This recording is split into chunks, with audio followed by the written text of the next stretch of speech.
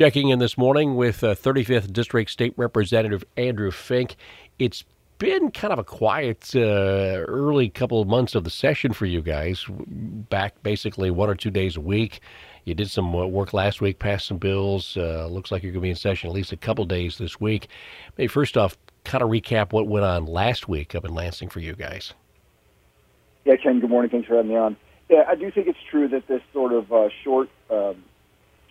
short-term short-handedness in the House of having only 108 members, it's led to a slow kind of pace, but that doesn't mean everything we've done has been irrelevant. So last week, I think the only bills we passed were a couple of bills relating to converting an old form of nonprofit into a new business entity, relating to some kind of camp resorts up north, things like old church camps, something like that.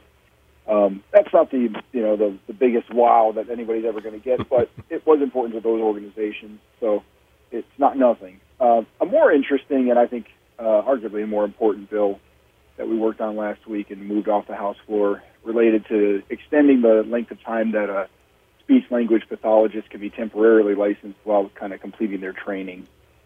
I had two sons I have two sons who both had significant speech delays when they were younger.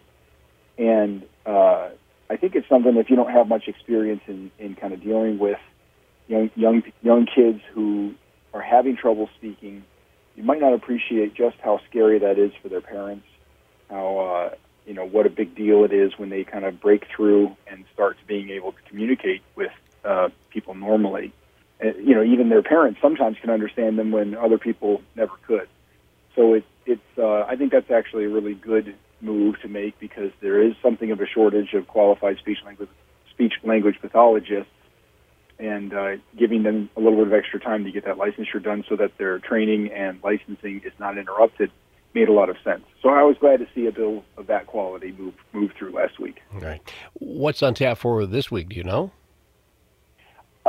In all honesty, I don't really know. I mean, I will say one of the tensions between the minority and the majority here has kind of been an agenda setting. And I guess the way I'd put it is those of us who are considered to be in the minority of the House, but are half the House right now, don't think that the other caucus of 54 should simply set the agenda without discussing or making any plans with us, because definitionally, in order to get a majority of votes in the House, they're going to need some members of the Republican caucus to vote for the legislation, and it would be easier to have a clear discussion about that beforehand.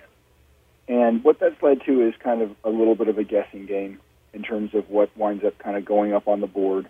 And so I don't know what will happen. I do think that there are some possibilities. I mean, we could do, some things like, we could do this at any time, some things like a Memorial Highway Naming Act, which requires legislation and is seldom controversial.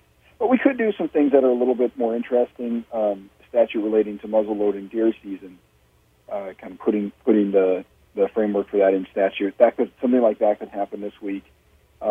We could work on, I'm not sure if we will, but we could work on the sale of drug paraphernalia for the use of getting high off of nitrous oxide. That could happen. That's obviously a heavier duty thing.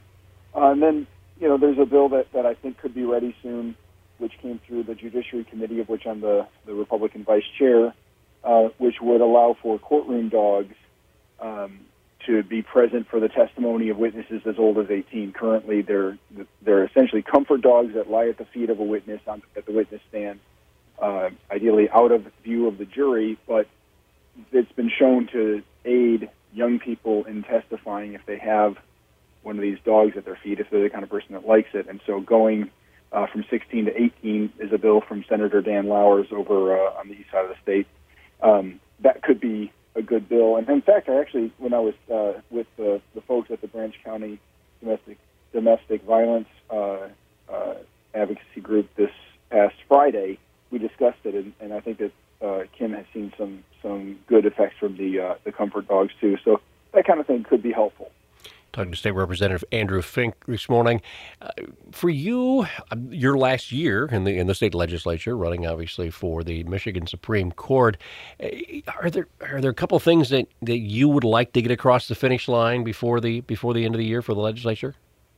Yeah, there are. I mean, I would say in terms of policy that I always expected to need both Republican and Democrat support in order to move. The housing reforms, the zoning reforms that you and I have discussed, a good handful of times, Ken.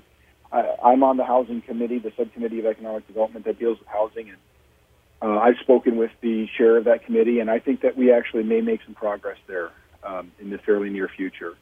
That would, I think, be a big deal, given how important quality housing and affordable housing is, and in my view, of course, affordable housing comes through abundant housing. And I think making some progress there would be huge. That would be the biggest target. That's something that when I was kind of getting ready to join the House, somebody told me, prepare for this to take your whole 6 years.